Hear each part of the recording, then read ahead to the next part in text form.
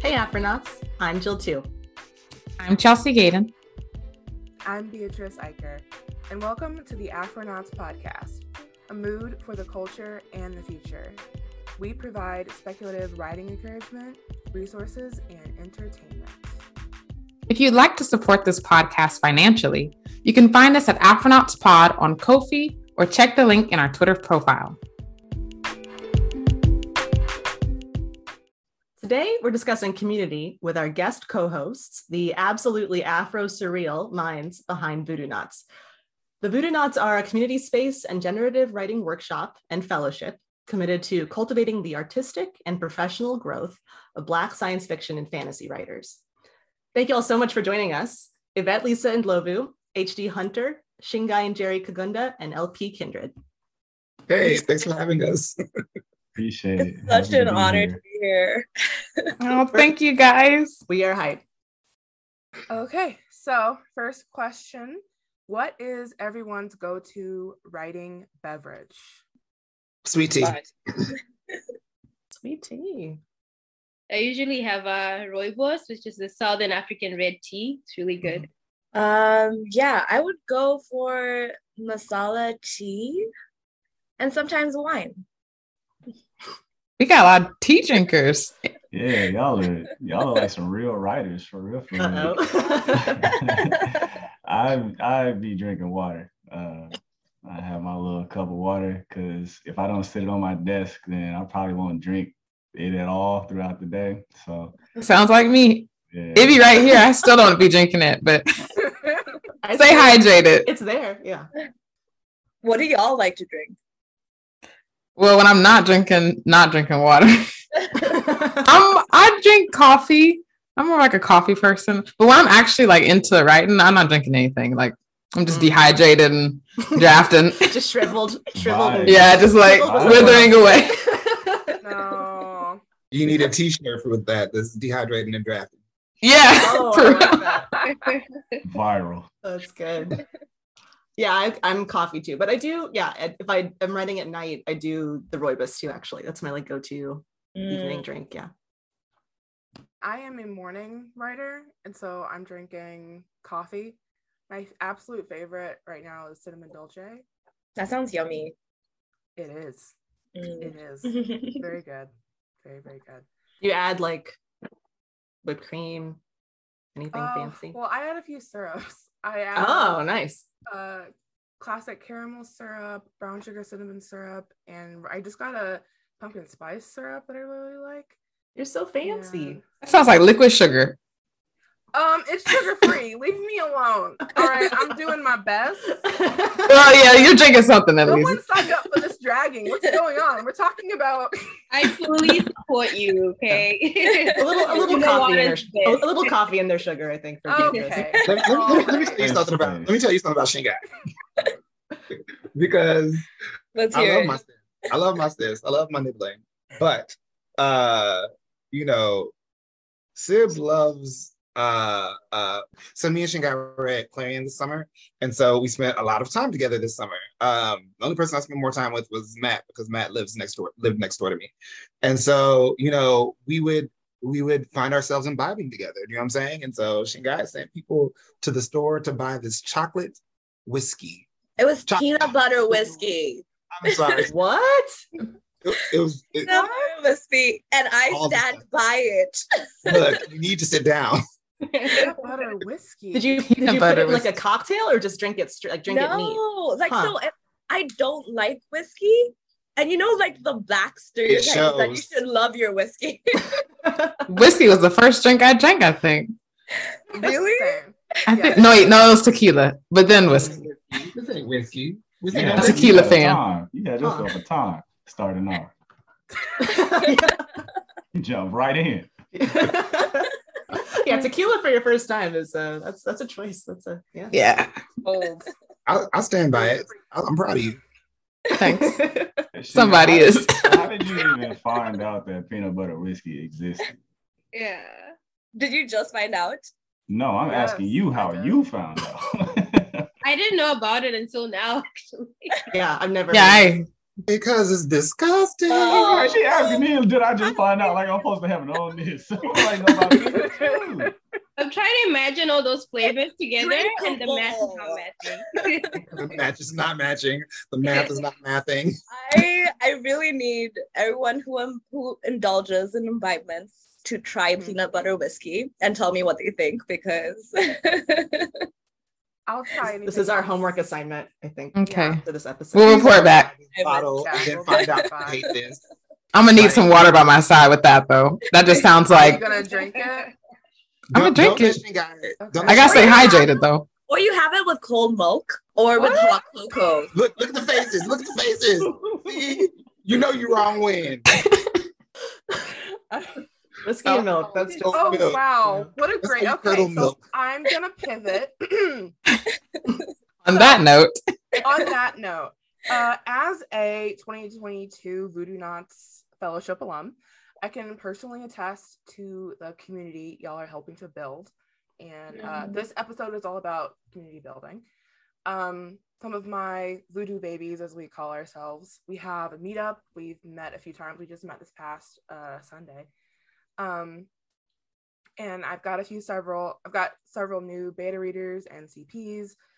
I'm sure y'all have a lot of dreams about what you can do in the future, but I'd like to take a moment and reflect on what you've built already. So what has been the most rewarding and challenging parts of the Voodoo Knots Fellowship? I guess I'm gonna go.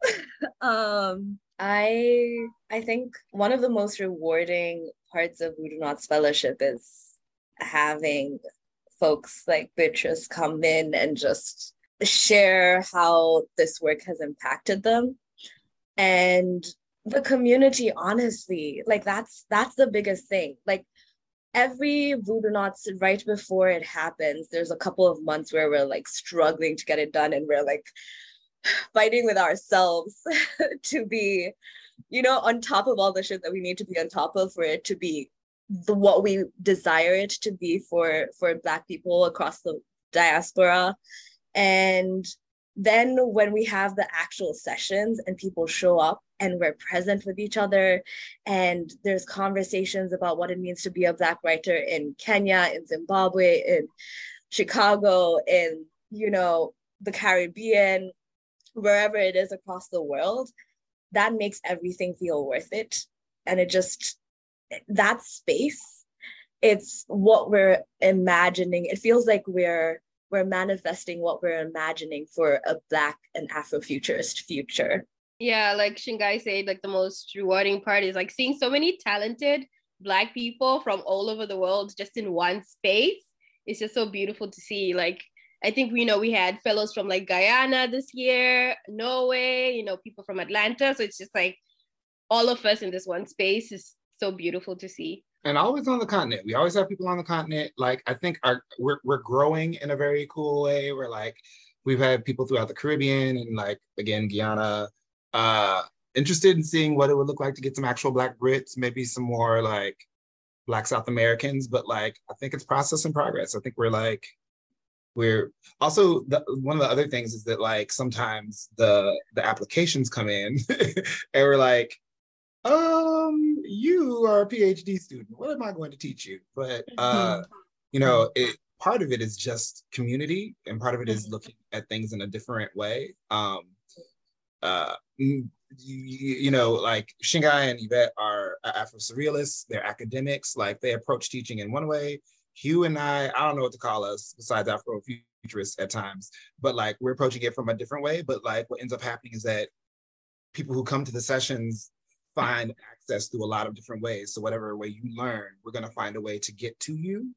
And also just like, and that part is really powerful because people walk away with ideas to work on to move, like they leave with things to write, or they leave with something they started, and like there's work to move from there. And then on top of that, in the past couple of years, we've gotten better about creating community space. So like Beatrice said, people can leave that situation and go straight to the Discord and have a bi-weekly meetup about the work, or reading reading book clubs. There we go, book clubs, and like, you know, they can find ways to coordinate and enjoy each other. And I'm super proud of that, and I'm excited about some of the older fellows finding their way through the Discord so that they can like come and do what the newest people are doing, because that injection of new blood can transform a conversation. What you said, oh, Hugh, go ahead. Yeah.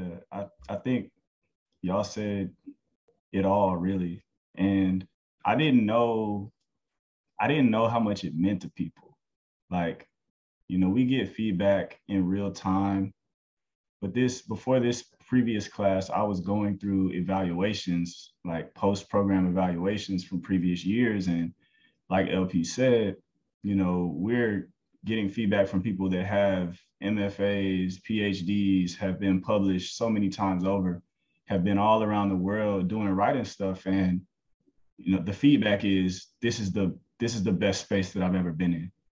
And I don't know, I think it really hit me in the heart in a different way, because it's not about like the clout. It's not about the name brand necessarily, right? It's really about the people and the intention and the quality of the experience.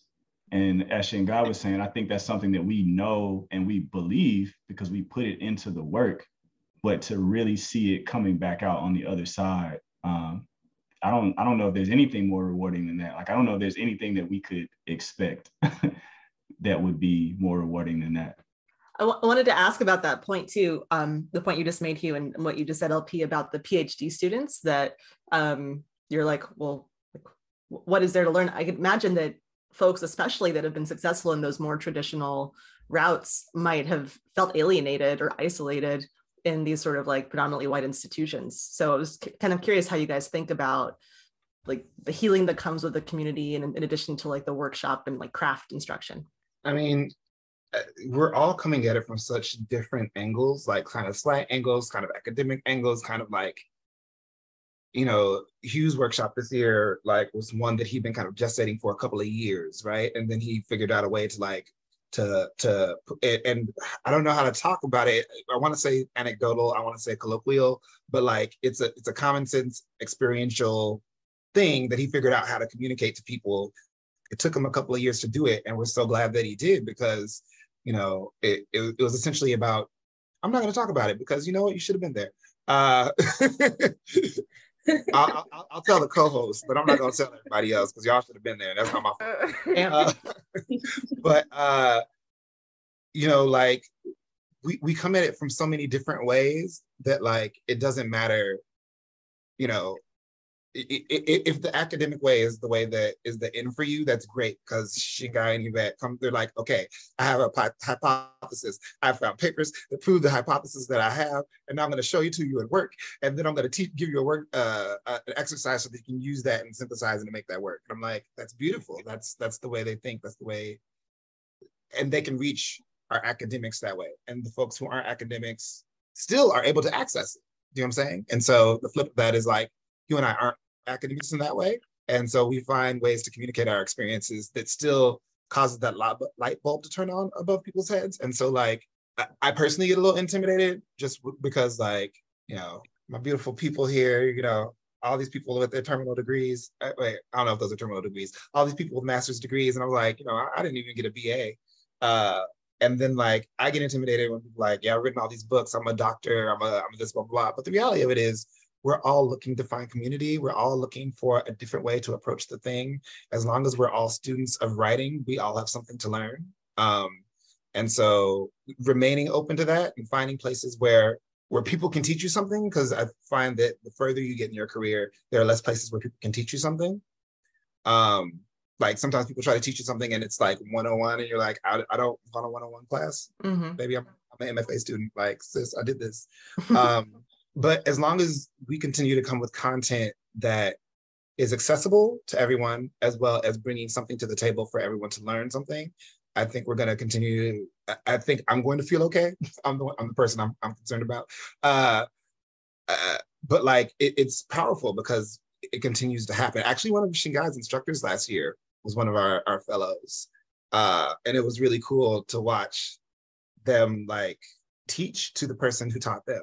Like my undergrad teacher came as a Voodoo Knots fellow, which was pretty cool. Wow. It is really cool. Yeah. I love that. I also quickly wanted to add to that comment because, like you said, we got a lot of feedback in the post-workshop evaluations that we usually send out.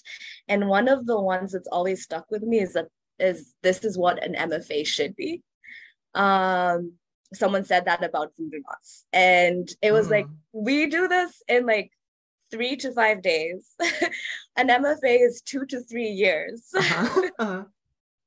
And you are saying that this is giving you more than what an MFA possibly has or could give. And me and Yvette, having both been in MFAs, I completely understand where that sentiment is coming from, because I think the thing about Voodoo Knots is that it gives back to us as well. Like just being in that space, having Black community storytellers, like that's a privilege, and it feeds you. It feeds your writing practice. It feeds the work that you're able to create. So I fully understand why creating spaces of community that are for us, by us, is just as important, if not more so, than doing traditional academia in the ways that it has been presented. Yeah. Yeah, I want to add on to, what both like LP and Shingai said. I think that's like the beauty of Voodoo Knots is the accessibility. You don't need a PhD to be a Voodoo Knots. You don't need a rec letter from the most famous author on the New York Times bestseller list. You don't need a degree. What we want is, community. Do you want to write? Do you want to be in community with other Black people? And that's what's important, is your writing and that community aspect. I think a lot of like fellowships are very, inaccessible because you need, a rec letter, you need, an MFA and a degree. And some of the best writers don't have those things. And we don't prioritize that at Voodoo Knots. Yeah, I think it's cool, like for me to be in the space with folks who have experiences in academia that I don't have. And on the flip side, it's kind of like when we're on 2 different sides of the same coin. And like, if somebody explains something to you in a way that you never thought about it before, and you're forced to sort of like get out of your own head and think about it from a different perspective. So, folks may have been traumatized by like the whiteness of the spaces that they've been trying to write through and be successful in for their whole lives. And I feel like, I'm grateful to be able to play a role where I can say like, oh, well, what if that like just didn't matter? Like from my experience, because I don't have those same experiences, I can frame things in a way that sometimes helps people think like, oh, well, the way that I'm doing things, or I thought about doing things, is not the only way, even though it feels like it is sometimes. I see this reflection of a journey that looks different enough from mine that I can now pivot and start to conceptualize success differently, progress differently, feedback differently.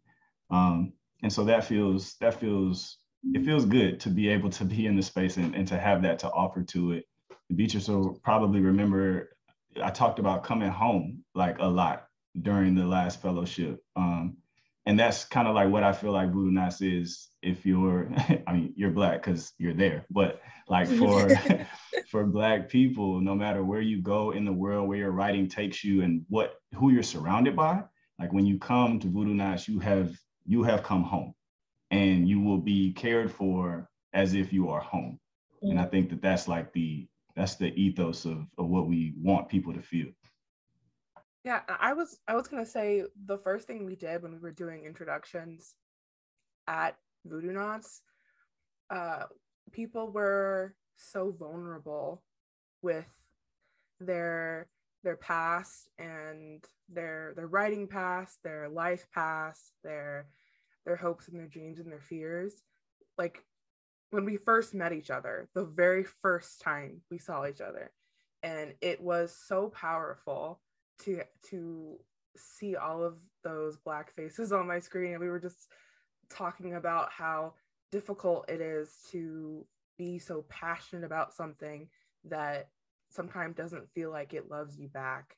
And it was like a very like intense moment. And when you talk about coming home, that's kind of where it felt like, oh, we can just like take our coat off, take our shoes off, and just like hang out, because it was just, I had never experienced something like that before. So many people being so, many Black people specifically, obviously, being so open, honest, and it was really special. I mean, definitely take your coat off, but also take your shoes off, because you're not walking through my house in outside Okay, shoes. fair. Yeah. So But that you makes see, hearing oh, that, go ahead. sorry. I was just gonna say, hearing that makes it worth it. Like that's what we were talking about. And like hearing that is people's experience when they come into the space, then it's like, we're doing something right. For sure.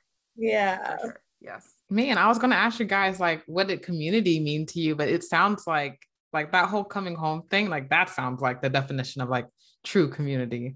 You know, like I don't know. That I got was me like, in we my should end the feelings. podcast there. That was it. That was the whole That's a wrap. We did it. We got But it. I do have another question though. So when did you guys first start building community with other writers, like especially Black writers? Like when did that begin for you guys? For me, it was Voices on Fire. Fire used to do this event during NaNoWriMo where they were bringing BIPOC folk to come in. Oh, sorry, Fire Literary Magazine, the Black Speculative. They do CNF fiction and poetry, also Black art for the covers, which is really lovely. They're a great group of people, but they did Voices on Fire, which was encouraging BIPOC folk to write short fiction during NaNoWriMo, kind of like as a parallel event. And like, when I was early in my journey, I was connecting with people who were producing. And at the time they had One Line Wednesday. And so on Wednesday during Voices on Fire, people would drop their best lines. And I would squirrel them away and I would put them I invite them to a group chat. And it's very quiet now, the Mothership Collective. And then somewhere along the line, I got invited to a secret space station, and that was a pivotal experience for me because there were even more Black people who were working in writing, whether that was they were publishing, they were querying, they were submitting, they were refining their skills, so on and so forth. But that community, you know, it may or may not be a Fire community, right? So like, again, Fire is like, I think of Fire like this, and I know like a couple of the founders of Fire think of us like this, that we're like kind of spiritual, not hierarchy, family, like we're the next generation after Fire, maybe. I was gonna say cousins. Yeah, I like cousins. I mean, maybe cousins. Oh. We're definitely in conversation. We definitely have a bunch of Fire folk who've come through, you know, Voodoo Knots, and there's definitely Voodoo Knots who've come through Fire. So like, we definitely feel good about anything that puts us in the same space. But like I just said all that, I'm gonna say a little more. I'm an extrovert and I'm a guy, so I'm gonna shut down in just a second. Okay, I promise. But when we started this conversation, I applied to Voodoo Knots as a fellow and got an email from Shingai. She's like, "Oh, baby, I'm so glad that you want to do this, but you're teaching. You're not going to be." Okay. So that happened, and then I was in a chat with Shingai, Yvette, and Hugh, and like Shingai and Yvette were just gonna like run the thing. They were just gonna do the thing, and like we were just gonna come in for 2 hours a piece and teach me and Hugh. And we were like, I mean, y'all ain't got to do this, but I mean, it's cool. And so what started off with like as the idea from two, you know, Black women in the States from the continent turned into like this coalition that we built together. And so like, I don't know if they intended for Voodoo Knots to become like a 4-piece as far as the OGs go, but like, we're like, child, we ain't gonna let y'all do this all by yourself. You crazy. Ain't no way. But we've been community from the beginning. That's what I'm trying to say. Yeah, I think like the funniest part is that we started Voodoo Knots without ever meeting in person. Like I met Shingai through a Facebook group chat. I think I met you through Twitter. And then like Shingai introduced us to LP. So it's just like, you know, and it feels like we've been best friends for years, but we only met in like what, 2021? Is that when we finally met? Like in person? Yeah, in person. Yeah. We had been friends for like 2 years before we met in person. Yeah. But none of us have met Hugh yet. I was waiting for that to come out. Yeah. Yvette, do you want to say more? Yeah, and going back to like the question of like what does community mean to you?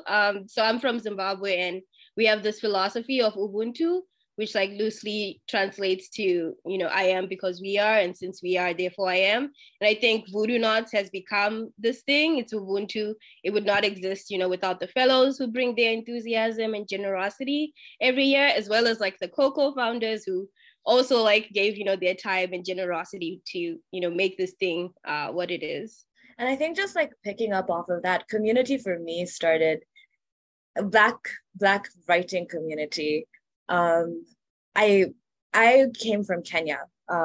That's where I'm from.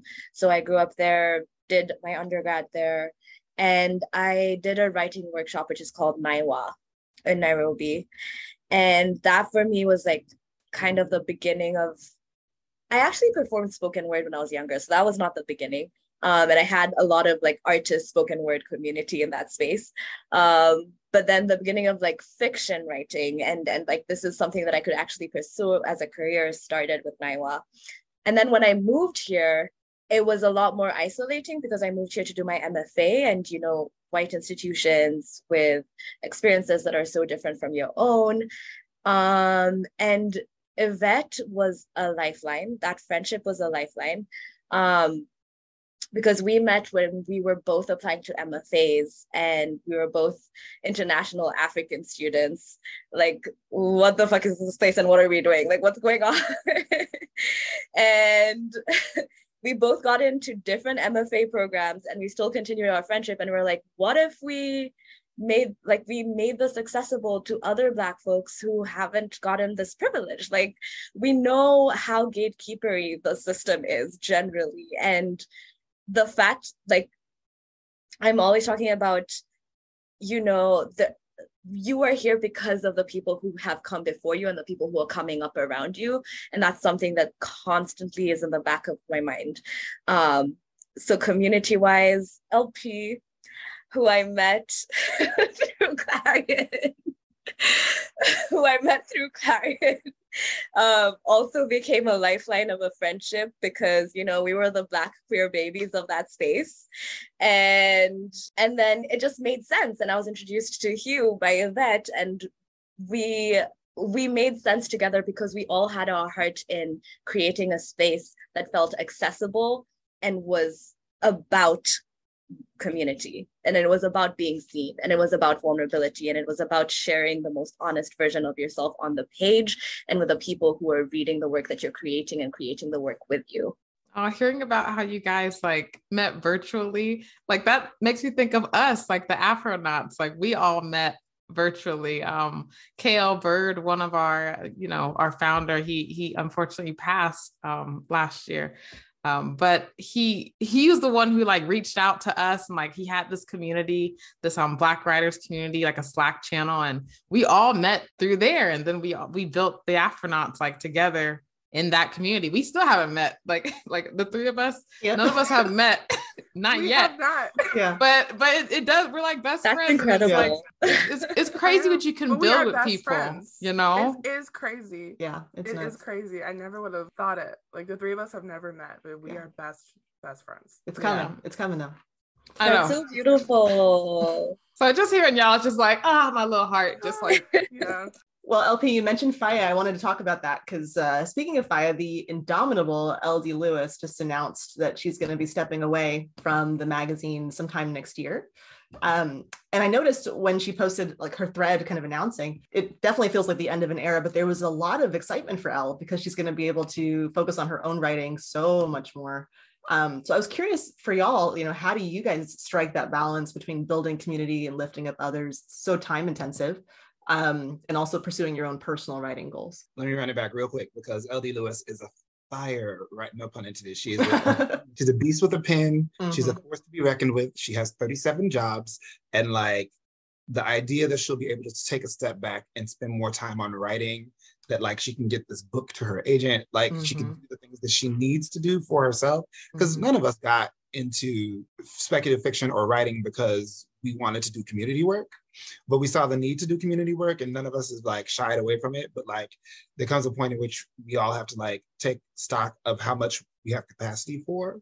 And so I'm super proud of her for like doing this thing, starting this thing, and being able, because entrepreneurs say, your company isn't a company that runs well if the head leaves and it falls apart, right?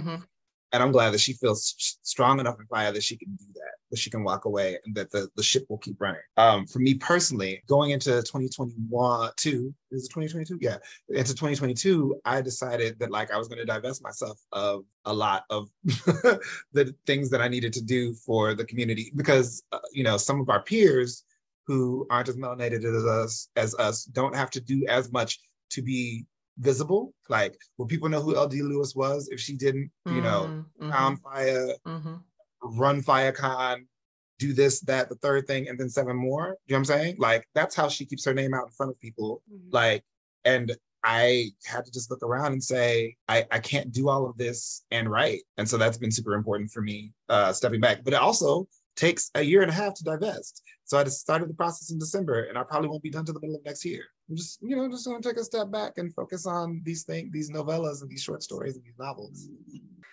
Okay, so I wanted to pivot to asking about Blackness as a, not just the diaspora, but the continental Africans also. When I was at Voodoo Knots, it was really apparent to me quickly that we came from such different places, all of us. We were from all over the world, and yet we still spoke this like similar like lyrical language. We all you could tell we were all like artists, and we were all like storytellers, the way we were just like speaking to each other. But during Voodoo Knots, I remember someone mentioned that they'd never met a Black person from Appalachia. For listeners who don't know, I'm from East Tennessee. That was me. It was you. It was a few other people also. People took me to the side and were like, "You're from where?" And that's always interesting.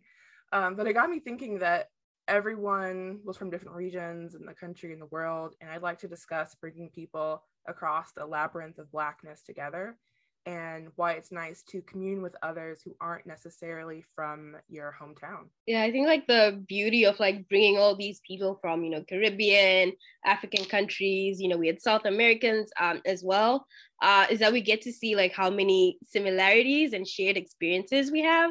I remember there was like one activity that David Gilmore, the nonfiction editor at Deadlands, who taught at Voodoo Knots this year, he made us do this activity where we had to write a recipe for Kool-Aid.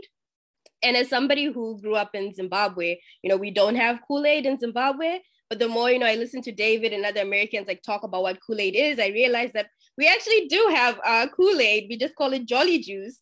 So, I was, writing my recipe for Jolly Juice, and it was really fun. And I think other people from like the Caribbean talked about, we have something similar, but, it's a different name. So I think, there's a lesson there that, we like, yes, we experience our Blackness differently across the globe, but there's so many things that unite us, and Voodoo Knots wants to focus on, those connections rather than the differences. Yeah, I will very briefly add that I am deeply invested in Black internationalism and like just what it means to speak across borders to each other, and to have the lines that block us just completely erased. And yeah, there's so much when you actually are able to come to a space where there is no assumptions, and you're coming to that space with vulnerability and with empathy, then there is more of a willingness to see the connections than to look at the differences, kind of like what Yvette just said. I think that we were able to do that so beautifully, and I think that that's because our fellows came into the space and were willing to offer themselves in a vulnerable way, and were willing to offer themselves with empathy. And I remember one of the things that we talked about is like slightly is that we have such different relationships to whiteness and its immediacy, just because it's more imperialist in some areas than it is like a physical thing that you encounter on the day-to-day. Thinking about in Africa versus here, for example. But then there is something about us being Black that cannot be removed from our beings, from our knowledge of ourselves as individuals and as a communal body. And we find that in the different names we have for similar foods, and the different names we have for similar dances, and the shared history that we can recall from our grandmother's stories and their grandmother's stories. And, they're just things that we remember collectively, that reminds us that we are part of each other, Ubuntu, like Yvette said.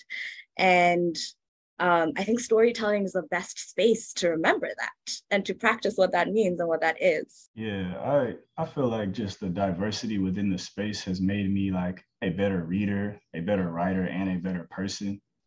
As somebody that didn't really like leave the country until an adult age, I still feel that I have so much to learn about what's going on in the rest of the world, particularly with Black folks. And like every opportunity that I have to learn from somebody's authentic, like true narrative from their own lips is just like golden.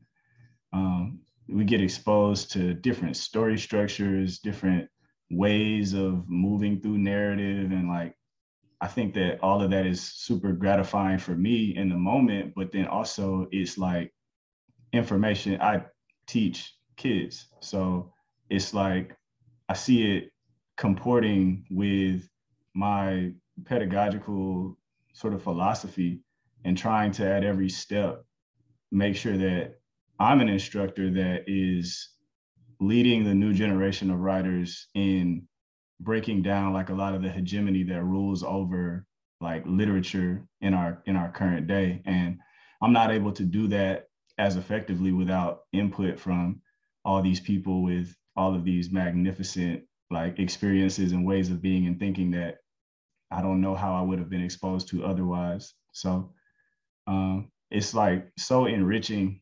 like Shingai was saying earlier, sometimes we leave the fellowship and we're like, we can't believe that we just got to experience all of that, like everything that we got out of it. Yeah, there were a lot of like really powerful moments. Remember by the end we were all crying. But I definitely like what you said, Hugh, about just like exposure, because I didn't realize obviously for a long time that like growing up in a kind of insular community in Appalachia, I didn't realize it was insular, which is like probably like a necessity of it being insular.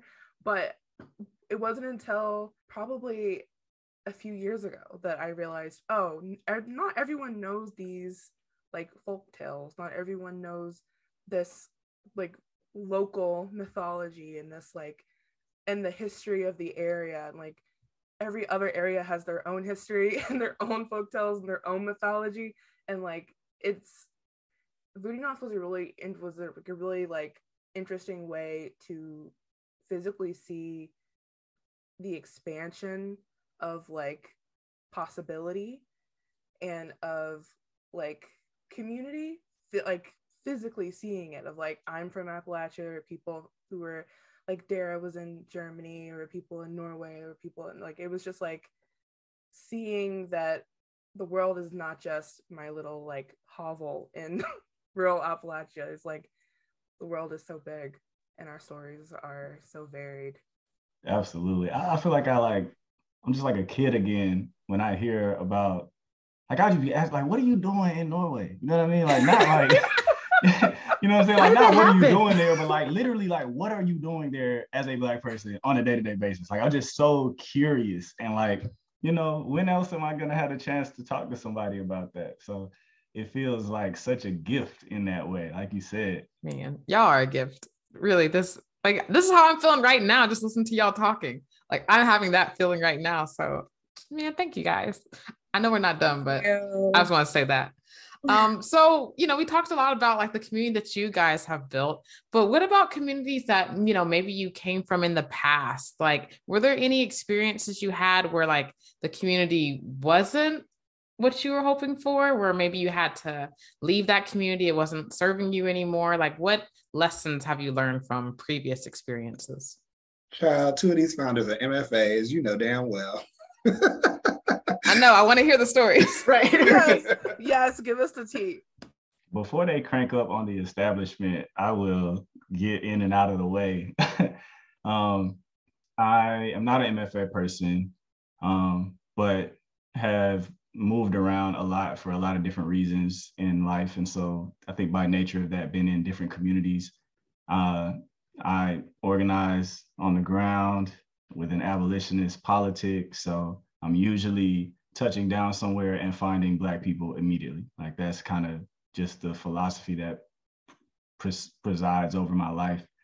But I think that like not only did organizing give me a very strong disposition toward trying to find folks that aren't getting what they need, and then, working and walking alongside them no matter where I go, which is obviously transferable to everything publishing related, but specifically, this space that we're talking about. But organizing anything in community is difficult, and there are like conflicts, and there are rifts and all sorts of things that drive people apart after they've been pulled together. And I think that in all of the different spaces that I have stepped away from or felt the need to step away from, the more important lesson that I've learned is like how to manage through things that are really difficult in community and how to stay bonded despite those things. So like, I kind of see Blackness in publishing as one of those spaces. There's a lot of false scarcity. There's a lot of like competition that is really just white supremacy pitting people against each other. We're all facing our own struggles as Black folks that are, challenged by all the isms.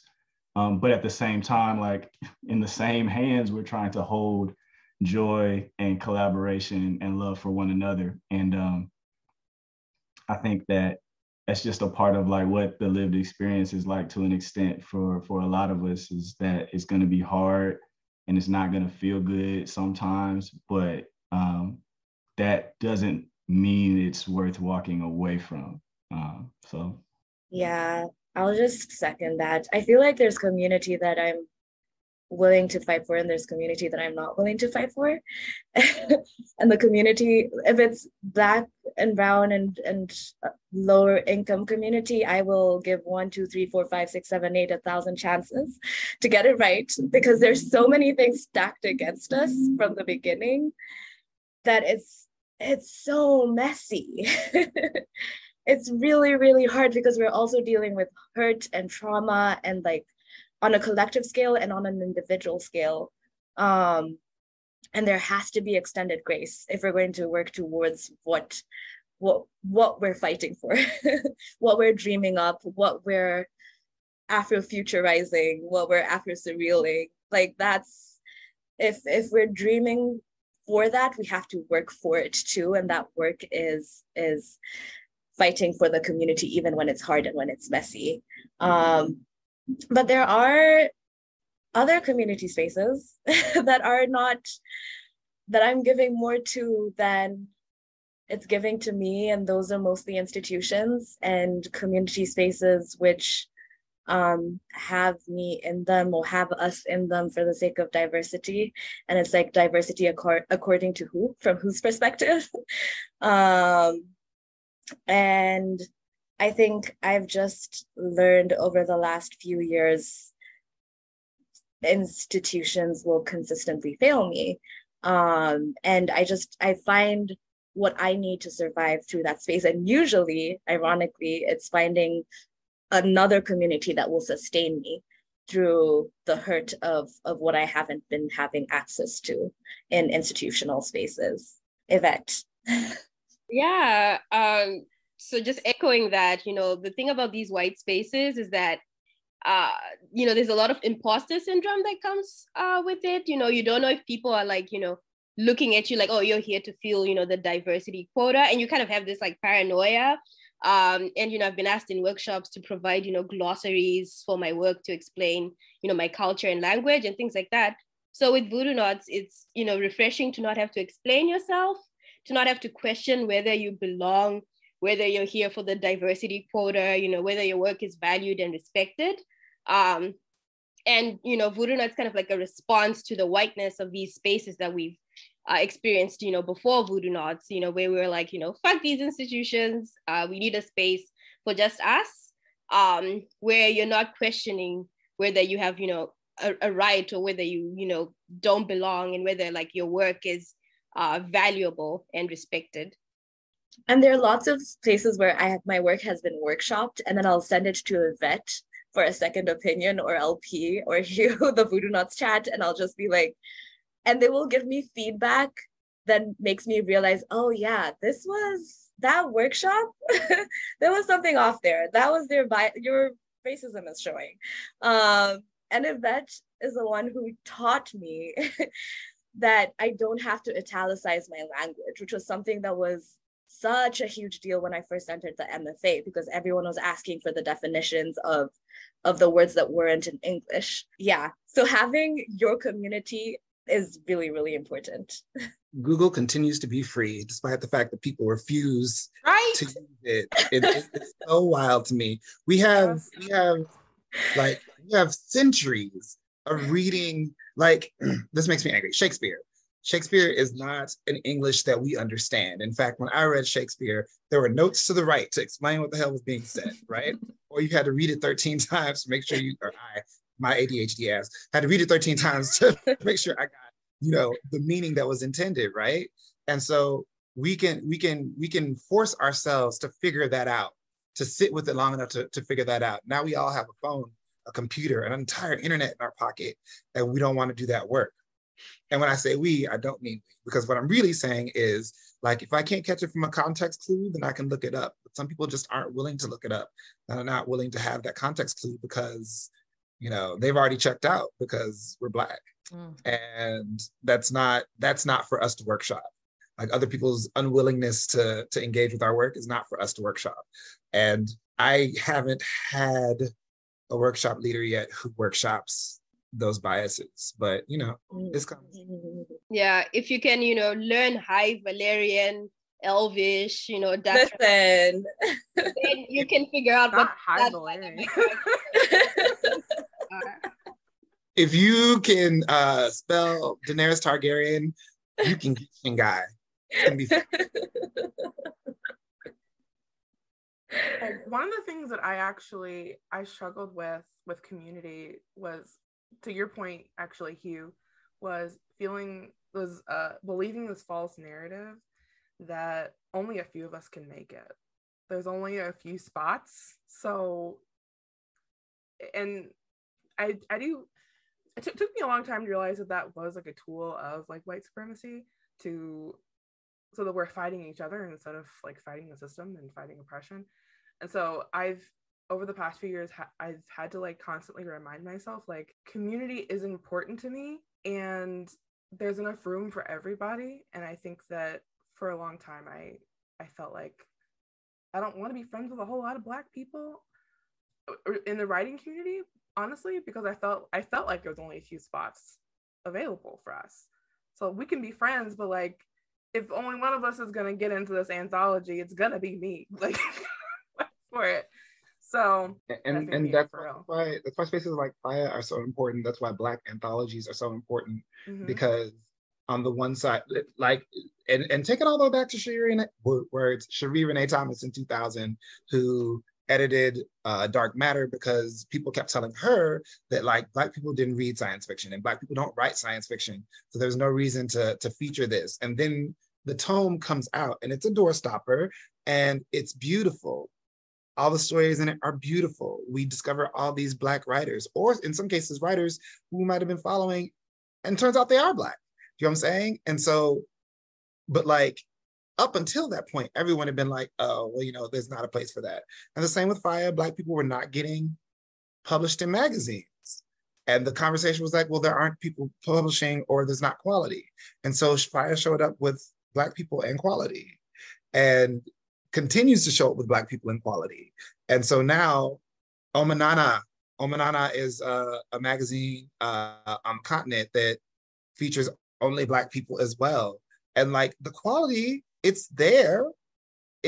So when people say like, you know, that's also a part of the reason why it's so important to have Black editors at the publishers. It's also important to have Black agents. So I had the opportunity to talk with an agent, and it's just a different conversation when the agent is Black and they know that like getting Black work into the field is going to be work. And when they say, I'm here for that fight, that's a struggle that I'm signing up for. You know, all agents aren't like, our agents aren't trying to fight for Black people, let alone Black work. You know, you're going to continue to get I didn't really connect with the voice. I was like, but you connect with Shakespeare. Oh, okay, great. And what the hell was he talking about? You know what I'm saying? Facts though. Nah, Beatrice, I think, you know, when you're doing any type of like liberatory thinking, right? There's always these like things that we attach radical to that then hopefully kind of shift our perspectives, like radical rest, and like we don't have to be super grind culture all the time, or like radical honesty with ourselves and with our others. And I think one of the things about community that I had to like start learning and then implementing in my life was like radical patience. Like specifically with Black folks who are in that place that so many of us have been, where it feels like it's 3 spots. These are not my homies. I'm finna go get one. I don't care what nobody else thinks, right? Like, because I'll talk to people now who feel that way. And I could either understand that they're in a certain place that they've been pushed to and still do my best to be supportive, or I could not be patient with them and then lose somebody else like on the journey that we're ultimately all walking the same path. It's just happened. I met somebody on a group camping trip that I didn't know and found out that she was a writer. She doesn't know any other writers. Talked, had the whole conversation. 2 days later, I found her a critique partner and she's on her way to like finishing this manuscript that she's been working on. And she was like, why did you help me? Like, why are you helping me? You don't know me. You've never even read my work. And it's like, because I know where you are. Like, I can stand where I'm at and look and see you where you're at. And I know what it feels like to be there. And when you get to whatever point that's a step beyond where you are now, you'll turn around and look at where you used to be and you'll do the same thing for somebody else that was there. But it just takes that patience and that like that willingness to be that for each other. And also just acknowledging, like you said, Hugh, that people have done this shit for us. Like, I'm not here because I am the most special writer of all time. I'm here because there are people who have worked to get me here, as much as I've also put in the work in a lot of ways. The community that has held me, the writers, the Black writers who came before me, whose work I read and I was like, oh, this is possible? Like, I can do this? That's given me permission. And that is directly counter to the idea that there's only so much space, because the only so much space says that they've gotten there, so there's not enough space for me to get there. And what we're saying is they've gotten there, so I can get there. And so when I get there, like that gives, I'm hoping that allows and gives people permission to also be held and supported enough to get to those spaces and to create the worlds that they want to create as Black speculative fiction writers. Yeah. Hell yeah. Yes. Nice. Y'all done got the 2 emotional people talking now. Y'all done got the feels coming out. Wait, am I not one of the emotional people? You trying to do this on air? I'm here for the bullshit. Yeah, since LP mentioned Black anthologies, I just wanted quickly to plug the Voodoo-Knauts anthology that we edited. It has, work with stories and poems from our first class of fellows. and it's coming out this November. Y'all, well, this episode of this conversation has been a balm for my soul. And I imagine that a lot of our listeners will feel the same way. And a lot of them will end the podcast, put down their phone, and then be like, well, where's my community, right? How do I do this? So I guess I'm wondering if you guys have any advice or, words of encouragement for listeners to our podcast who might be searching right now for their own writing community. One of the ways in which I've created community is when, this is just my social media thing, what I do. When there's good news on Twitter, I retweet, period, point blank. If they're Black, I comment under it. And then, we'll just see how it goes after that. There's sometimes you read a book by somebody and you love it and you proselytize. And every time it comes across your mind, you talk about it again. I had the good fortune of meeting Micaiah Johnson, who wrote The Space Between Worlds, which is a sapphic, multidimensional caper. And if you haven't read it, get on your shit.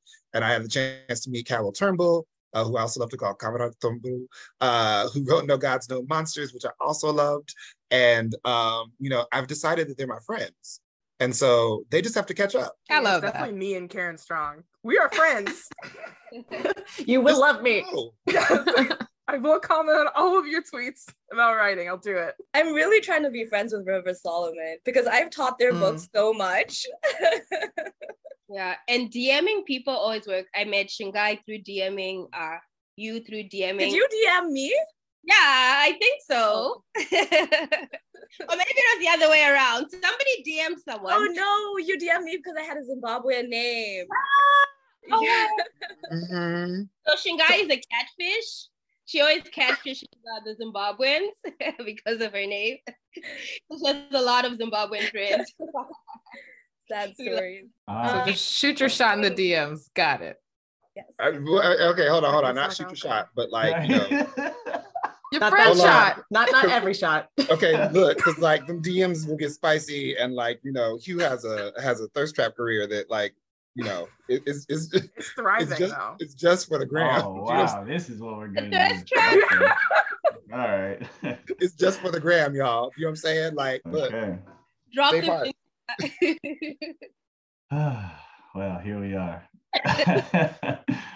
I was gonna say, and I don't want to speak for everybody else, but I think in the spirit of just the type of people that we are, and then definitely specifically speaking for myself, if you're a Black writer and you're wondering how to find your community, come find me, come find us.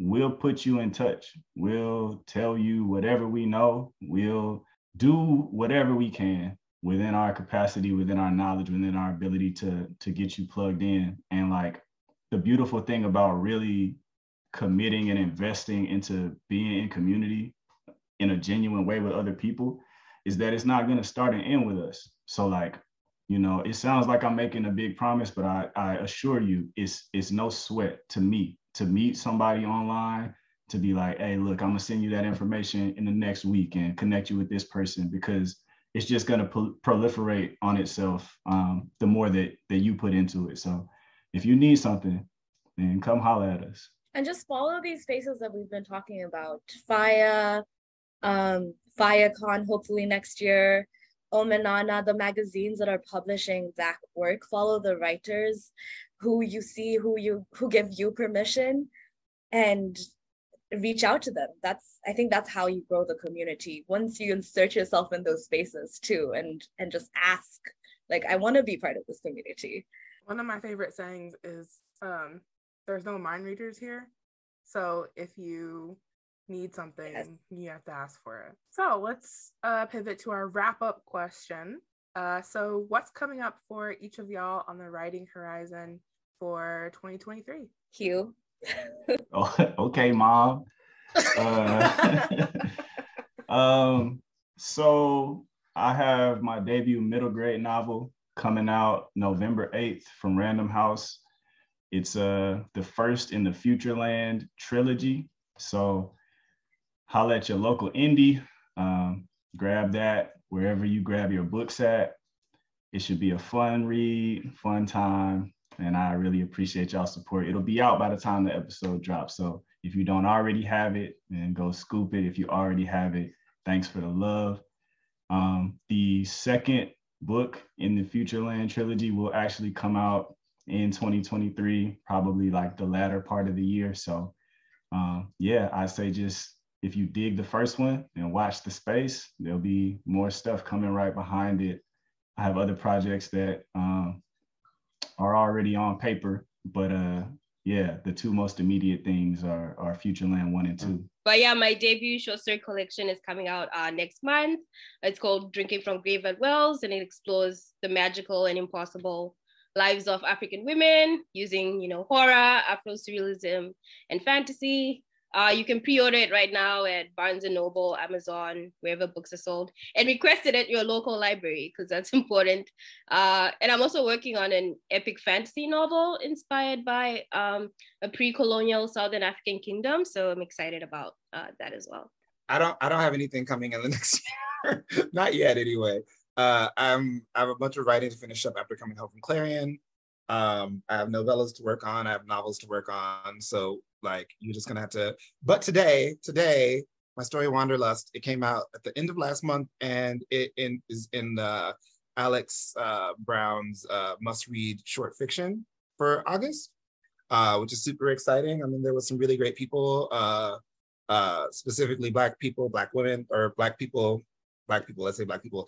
Indra Issa Richardson is also in that roundup, which is super cool. India is actually part of my Bona cohort, and we study with Tananarive Due. So check the stories. There's another story coming out from Podcast before the end of the year, potentially, and I just found out who is narrating the story, and it's Brent Lambert, and I'm so excited. I did not know until like he and I were just chatting. He's like, oh, and I finished the narration for the thing. I was like, Negro, what? Nobody told me you're gonna get the gay Black so right. So I'm very excited about that. So that's gonna happen before this comes out. But you can always go back and listen. Well, we have Voodoo coming up in the next year, so pay attention to that. And we also be teaching in different spaces. Like we be teaching online for Clarion West sometimes, and classes will pop up. From everyone here, Hugh did another class this summer, which I don't know if it will happen again. Yeah, we all teach everywhere. Catapult, Clarion West. I taught at the Common this summer, which is for young writers. But yeah, if you know any young writers and want to send them to a space, then that'll be great. Tin House, like Yvette is saying. So keeping up with like our, I guess, individual feeds would be a great way to not only keep up with us if you're so inclined, but to get plugged into a lot of other stuff that we signal boost and share and try to use to help people stay connected. And I'm working on my first full-length novel, too, which is also a reinterpretation of African history that is deeply anti-colonial and spiritual in all the ways. And by the time this episode airs, I will be done. I am manifesting. Yeah, I was like the confidence. Yes. Yes. Actually, can we go back? Because there's a thing that we need to talk about, Shingai. Oh, okay. Speak on it, Shingai. What's the thing is it my novella getting nominated for the What's your Ignite novella called? And This Is How to Stay Alive. What's the name of the publisher? My novella, And This Is How to Stay Alive by Neon Hemlock came out last year. So if anyone wants to check that out. It also got nominated for the British Fantasy Awards and the Ignite Awards. Oh, Jesus. This is like real time, like media training. And he had to pull that out of you. Yeah. Like it's the fight for me. LP is always getting me to gas myself up. Well, here's the thing. So Shingai is very much anti-exceptionalism, and like I respect that about her as a praxis. But there's a version of it where like we have peers who are not anti-exceptionalism and they're like actually trash. And so it's like, there's a version of it where you can not think of yourself as like the shit just because you showed up, but also recognizing that your work is affecting people. And that is exceptional, right? Because like everyone didn't get nominated for a Ignite Award. Everyone didn't get nominated for a British Fantasy Award. So we have to give that the weight that it deserves. Even if you as a person aren't exceptional in your own eyes. I think you're exceptional personally. You the bomb.com, you the shit. Yeah, bitch, you know what I'm saying? But like, if you don't feel that way about yourself, that's fine. But you have to feel that way about your work, because there are people who will campaign for themselves. There are people who will tilt the scales in their favor while you're feeling weird about talking about your work, and and their work might not be great. It might not even be okay, but like, they can make it onto a list because they're doing that thing. And so I want to just encourage everyone to, like, even if you don't feel like it, anytime someone says something nice about a story that I wrote, I retweet it, because I'm just like, I retweet it. I say thank you, because, that way I don't have to talk about my work. It makes it a little easier for me. And I want to encourage everybody to do that too, because no one's going to proselytize for you. That's a great practice. That is great. Yes. Yes. And I got to also, learn to be better at that. We got to fill these 2023 Voodoo Knots fellowship seats. All right. So, shit, guy, we need to be able to put your accomplishments on the forefront. You know what I'm saying? So everybody will flock in. We need it. Between that and the anthology promise, I think you'll be in really good shape. Yeah. Oh, and it's going to be so good. Like this, if we've already started conversations about the next anthology, and we can't really say anything because nothing's firm. But like, if we're in a really good place, because our first anthology, we only had 25 fellows. And we reached out to a bunch of people to solicit. All the people who ended up on the TOC are Black people in Scotland, like, of the solicited folks. They're 3 Black people in Scotland. I was like, I don't know how that worked out. We'll take it. It's fine. But like, in the next year, there's going to be like 75 to 80 people who will be able to submit. That's going to be super exciting. And I just want to say, this is why you have community, because they be getting your work out there when you don't have it in you to do it yourself. And they teach you how to do it for yourself too. Yeah, y'all got to watch out for Futureland, because that's the next thing. Like, he was the only one of us who is traditionally published or will be traditionally published, and like, we're super excited and super proud of him. And Hugh's journey is a different one, because he was self-published before he was traditionally published. So like, this is like kind of a come to Jesus moment. So we're super proud of him. We're super excited for this book to come out, and for everyone to lose their shit about it, because that's a thing that needs to happen. Think about your ballots. Think about them now. Oh man, thank you guys so much for talking with us. This has been such a great conversation. I feel like there's so much more to even get at. Yeah, I wish we had more time. Have you guys back on again. For real. There's so much more. Sounds good. Too. Mm-hmm. Yeah, and we're gonna make sure we'll have you guys on. Okay, now. All right. What do we have? You want making promises on what? Bro. Just making promises. I don't even care though. I don't even care. I'm there. I'll do it. Okay, so yeah, we'll make sure to have all of your socials and websites in our show notes. And links to all of everything we mentioned, Futureland, drinking, everything. We'll have links to everything. Thank you so much for having us. This was lovely. Really appreciate y'all. Yeah. Thank y'all. So as always, thanks for listening, y'all. If you haven't already, follow us on Afronauts Pod on Twitter, Instagram, and Pinterest. To support the production of this podcast, you can find us on Afronauts Pod on Ko-fi, or check the link in our Twitter profile. Don't forget to follow, subscribe, and review.